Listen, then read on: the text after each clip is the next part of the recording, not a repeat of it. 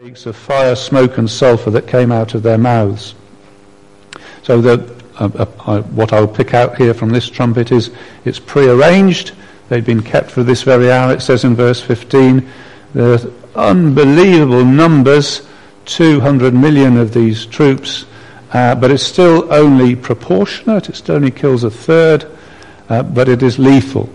So here's trumpet 5 and 6. And then the very final trumpet, number 7, is in the next chapter 11, verse 15, and that's the end of everything. So there's no proportionality about that at all. That's everything. That's the final day of judgment, and everything is finished with that trumpet. So what do the trumpets do? That's what we're trying to get at. And I'm saying that they announce a comprehensive set of plagues and troubles for our earth. They affect the ecosystem, vegetation, fresh water, salt water, sky. They affect people. Some of the suffering they bring is non-lethal, and some of it is deadly. But the 6 trumpets don't bring the final end. They sort of ramp up. They're proportional. In this case it says a third. And there are active agents in this. God is active in it. It's a little bit complex, the combination of agencies in it, but God is in it because these things come down from heaven. Those, I would say, spiritual powers from hell are in it because the abyss is opened. I think we're to understand that's where Satan is at work, and some of this comes from him. Various non-human agencies. I don't know whether we're meant to interpret these horses and cavalry as non-human. So a whole realm of disasters, troubles of all sorts. And I think I would like to put this in the same category as the disaster that Jesus was asked to comment on. For example, they asked Jesus to comment on a disaster, actually a civil engineering disaster, when a tower fell on somebody. He said, what about those people on whom the Tower of Siloam fell? I don't know how big the tower was, don't know what it was made of, but it fell on some people, squashed them. And Jesus actually said a very interesting thing. He said, please don't think that the people hurt in that disaster were any more sinful than anybody else. But unless you repent, you will likewise perish. Which was an interesting thing to say, wasn't it? Jesus drew from that not a specific targeting on particularly sinful people, but a warning in general to repent. Let me try and redeem this. Which is not going to work, is it?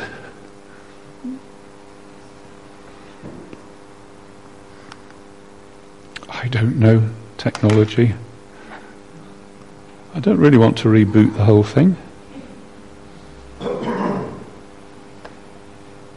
What of things could we include that this is referring to? So I said it was like the tower that fell down that Jesus was asked about. I think we could look out in the world and see all sorts of things that fit into this category. We see things like addictions, which really make people's lives unbearable, but don't kill them. We could think of sexually transmitted diseases, which have been through history like a plague across different societies. We could think of wars, which decimate populations and come and produce destruction. We could think of diseases. We could think of all sorts of things that are part of the human condition. That this is what this part of the Bible is referring to, that this is the way life is in our world. And so, Mr. Humphreys, you said that because you saw these things, you stopped believing in God. But Mr. Humphreys, the Bible says these things come from God. The Bible says God is in charge of these things, and he has a particular reason for them. So please don't let these things actually stop you believing in God, but let these things call you to seek more about God. The Bible is not embarrassed about the suffering and the disasters that go on in the world. It says these things will happen, and it gives a reason for them. So that's the next question. And incidentally, sometimes into this discussion comes innocent suffering. So that's something we need to think about. But let's follow our main line first. So why did the trumpets do this? Why do the trumpets sound out for this multiplicity of disasters and troubles that we see across the world? So there's one answer which would say, all this happens without God's knowledge or without his input, and these things happen despite him. And that's a completely inadequate answer, because the picture is given that the angels are given the trumpets, that the fire and all this nasty stuff comes from heaven, and it isn't without God's knowledge or input. The angels come from God's throne. So we need a better answer than that. And I think we can find that answer in verse 20 and 21, where chapter 9, verse 20 and 21, where the comment is, this is before the seventh trumpet, but after the sixth trumpet. The comment says, the rest of mankind that were not killed by these plagues still did not repent of the work of their hands, etc., etc. They did not repent. Notice that wording. The people who were not killed by these plagues still did not repent. Repent meaning to turn around in your life 180 degrees. The implication being that these trumpets, as they sound out, are saying, repent, repent, repent. And you get to the sixth trumpet and they still did not repent. And there's a list of things that they're to repent of: worshipping demons, idols, and we'll look at those in a little bit more detail in a moment. But the implication, the clear implication, is that these trumpets are sounding out, repent, turn. They're like you shouting to your friend in the sea when the shark comes, get out of the water. It's God shouting to our human race, turn back. They still did not repent. Let's just take that paragraph to pieces for a moment or two. The disasters described are so awful and so severe, so terrible. You think that, well, no, why are they so terrible? And I think we're to understand it this way, that God has tried all sorts of ways to get through to people. Less severe methods of communication. But people don't listen. And if I put it in this rather anthropological way, he's tried so many methods, he's forced to try this really, really tough method. And the comment says, but they still don't repent. Get the thought behind that? C.S. Lewis, the writer C.S. Lewis, who wrote the Narnia books, I think there's Tolkien, isn't there? There's a Tolkien film on at the moment, one of C.S. Lewis's buddies. No, I'm getting ahead of myself. It's not C.S. Lewis. This is the Apostle Paul. He talks about other methods that God uses.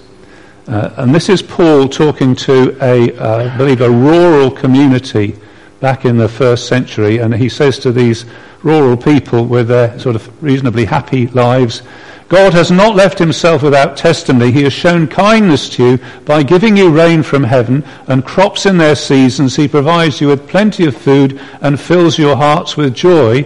And he says, because of this, turn to God. Repent, turn from worthless idols. So God uses that method. So every lovely meal you've had is God saying, look, turn to me, I give you lovely meals. And every good joke you've enjoyed, which has filled your hearts with joy, is God saying, look at how good and rich a God I am, that I can make a world that's full of jokes and fun. Turn to me, why don't you? And he tries these methods. And people, well, some people listen, but people generally don't. And in the end, God has to try a really hard method. And hence the trumpets. Have I got C.S. Lewis? Yes. C.S. Lewis, this is actually not so much about disaster, but as pain. And he has a book on this. And this is what he says about pain, which I think is very helpful. He says, pain insists on being attended to.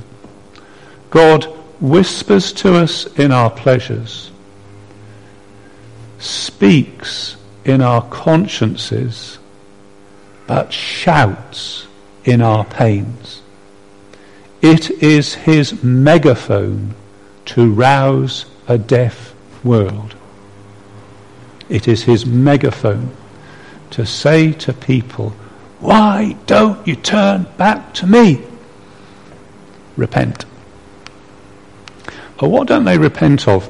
Now, I suppose one of the things that gets involved in this is the innocence, the supposed innocence of the world that is affected. Now, I know we can fine-tune this, and I'm going to speak sort of in a broader way, and I don't want to be insensitive about it, because God cares about people, and I know in individual lives and individual pain, there's much more to be said than in this sort of rather broad brush way. But let's just take it as it's depicted to us in this text. The text doesn't depict an innocent world. The text depicts a deeply perverse world. Let me just pick out some of the things it says here. The rest of mankind that were not killed by these plagues still did not repent of the work of their hands. And you say, well, that's fairly innocent, isn't it? People make stuff. What's wrong with that? But God says that there's a sense in which people should repent of the work of their hands. And what does he mean? He means when the stuff that people make becomes so important to them, it becomes their God. It becomes the reason that they live. It becomes the motivation of their lives. It becomes the glory of their achievement. And he says, that's not supposed to be the stuff that you make. That's supposed to be me. They change the glory of the Creator for the glory of creation. There's an exchange going on here. And as God sees it, this is deeply, deeply perverse. There is a worship of human construction, whether it is metal construction or mental construction. It's still human-made stuff which is elevated to the position of divinity. You can almost see this with contemporary atheism, can't you? That the construct of a universe which makes itself and guides itself and makes its own plans and sees forward, in a sort of mega evolutionary sort of God. This construct assumes the place of God, doesn't it? They worship the work of their hands. And he also talks about they worship demons. And I suppose in a Western rationalistic society we're going to say, well, this is miles from us. Just try going to India or China, Sri Lanka, where I've gone, and the worship of non-divine, non-creator deities is certainly alive and well. All this is to take the devotion that we owe to the God who made us and give that devotion to some lesser being or lesser idea or lesser thing. And it's a deeply, deeply perverse thing to do. We find that hard to get our heads round because it comes so naturally to us. But God says, look, I'm the Creator. I give you life and breath, every single moment, every single atom in your body I hold in being. Every quantum event that's going on I hold in being. And you don't even bother to thank me for any of it. It's a huge insult to the Creator. What else does it say they don't repent of? Well, it actually goes into a little detail of lifestyle. It talks about murders and magic and immorality.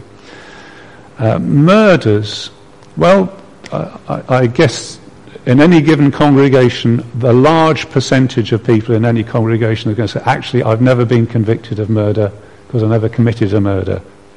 I'm not going to dispute that.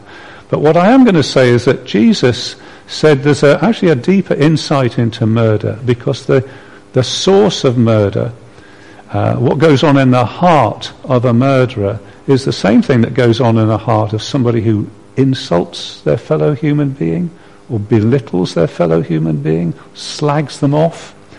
Violence and hatred of a fellow human being. Fellow human beings are made in the image of God, and as such deserve respect in and of themselves. And I think how many people in a given congregation are going to say, I've never had a cruel thought or said a cruel word about anybody. I don't think there's many people going to say that. Jesus would say that the insight is that an insult is the same quality of wrongness as murder, actually. Perhaps not the same amount, but the same quality. Magic. And you'll say, well, we don't do magic.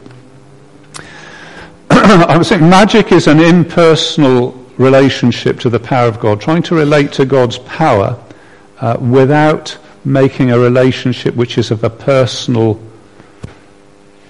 asking, thank you, listening type of relationship, making it an impersonal relationship to God's power.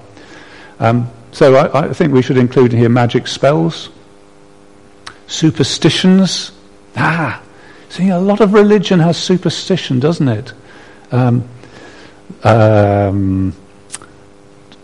People sometimes wear St. Christopher's, don't they? Or have little statues in their houses thinking they'll bring them good luck. I think we're well into magic with that. Lucky numbers. Some cultures go in a great deal for lucky numbers. Rituals and relics abound in various parts of the world. Kissing icons, as if you get the power of St. Anthony by kissing a statue of St. Anthony. I think we're well into the realm of magic, which is, as I'm saying, a way of trying to get God's power without actually relating personally to him. Horoscopes. And then it mentions immorality. And in this one, it's particularly mentions sexual immorality. Sexual relationships are supposed to model the love of Jesus Christ for his church, and that relationship is of two unlike beings. The Saviour and his church are unlike beings, and the relationship is based on a sacrificial self-giving. It's not just selfish pleasure. It's not impersonal. It's not without commitment. And so when he says they didn't repent of this, I mean, that's a whole area of ways of relating that you get into very deep water in our society if you begin to offer any sort of critique of that. But this is saying the trumpet sounded. The idea was to call people to repent.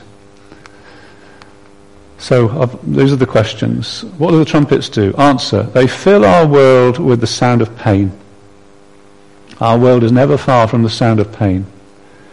Why do they do it? They do it because God so loves people and wants them to turn wholeheartedly to him that he will even inflict pain to call them to do so. John Humphreys: there's a reason here not to disbelieve, but to believe. There's a God here who is calling you, not to drive you away, but to say, I've tried every other method and you didn't listen, but I still want you to come to me. And of course he says the same to us. And if I've got one more click, there's a story that Jesus told about a young man who went off, left his father in gratitude and selfishness, and then he repented. He thought, do you know, I've really messed up this relationship. I will go back to my father, and I will say to him, I am not worthy to be called your son. Make me as one of your hired servants. And the young man makes his way back with this humble heart. And as Jesus tells the story, he says, and while he was still a long way off, his father ran to meet him. Let me just tell you, in Oriental civilizations, old people do not run.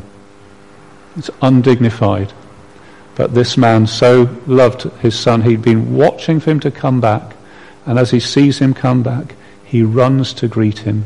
He kisses him, he flings his arms around him and welcomes him back.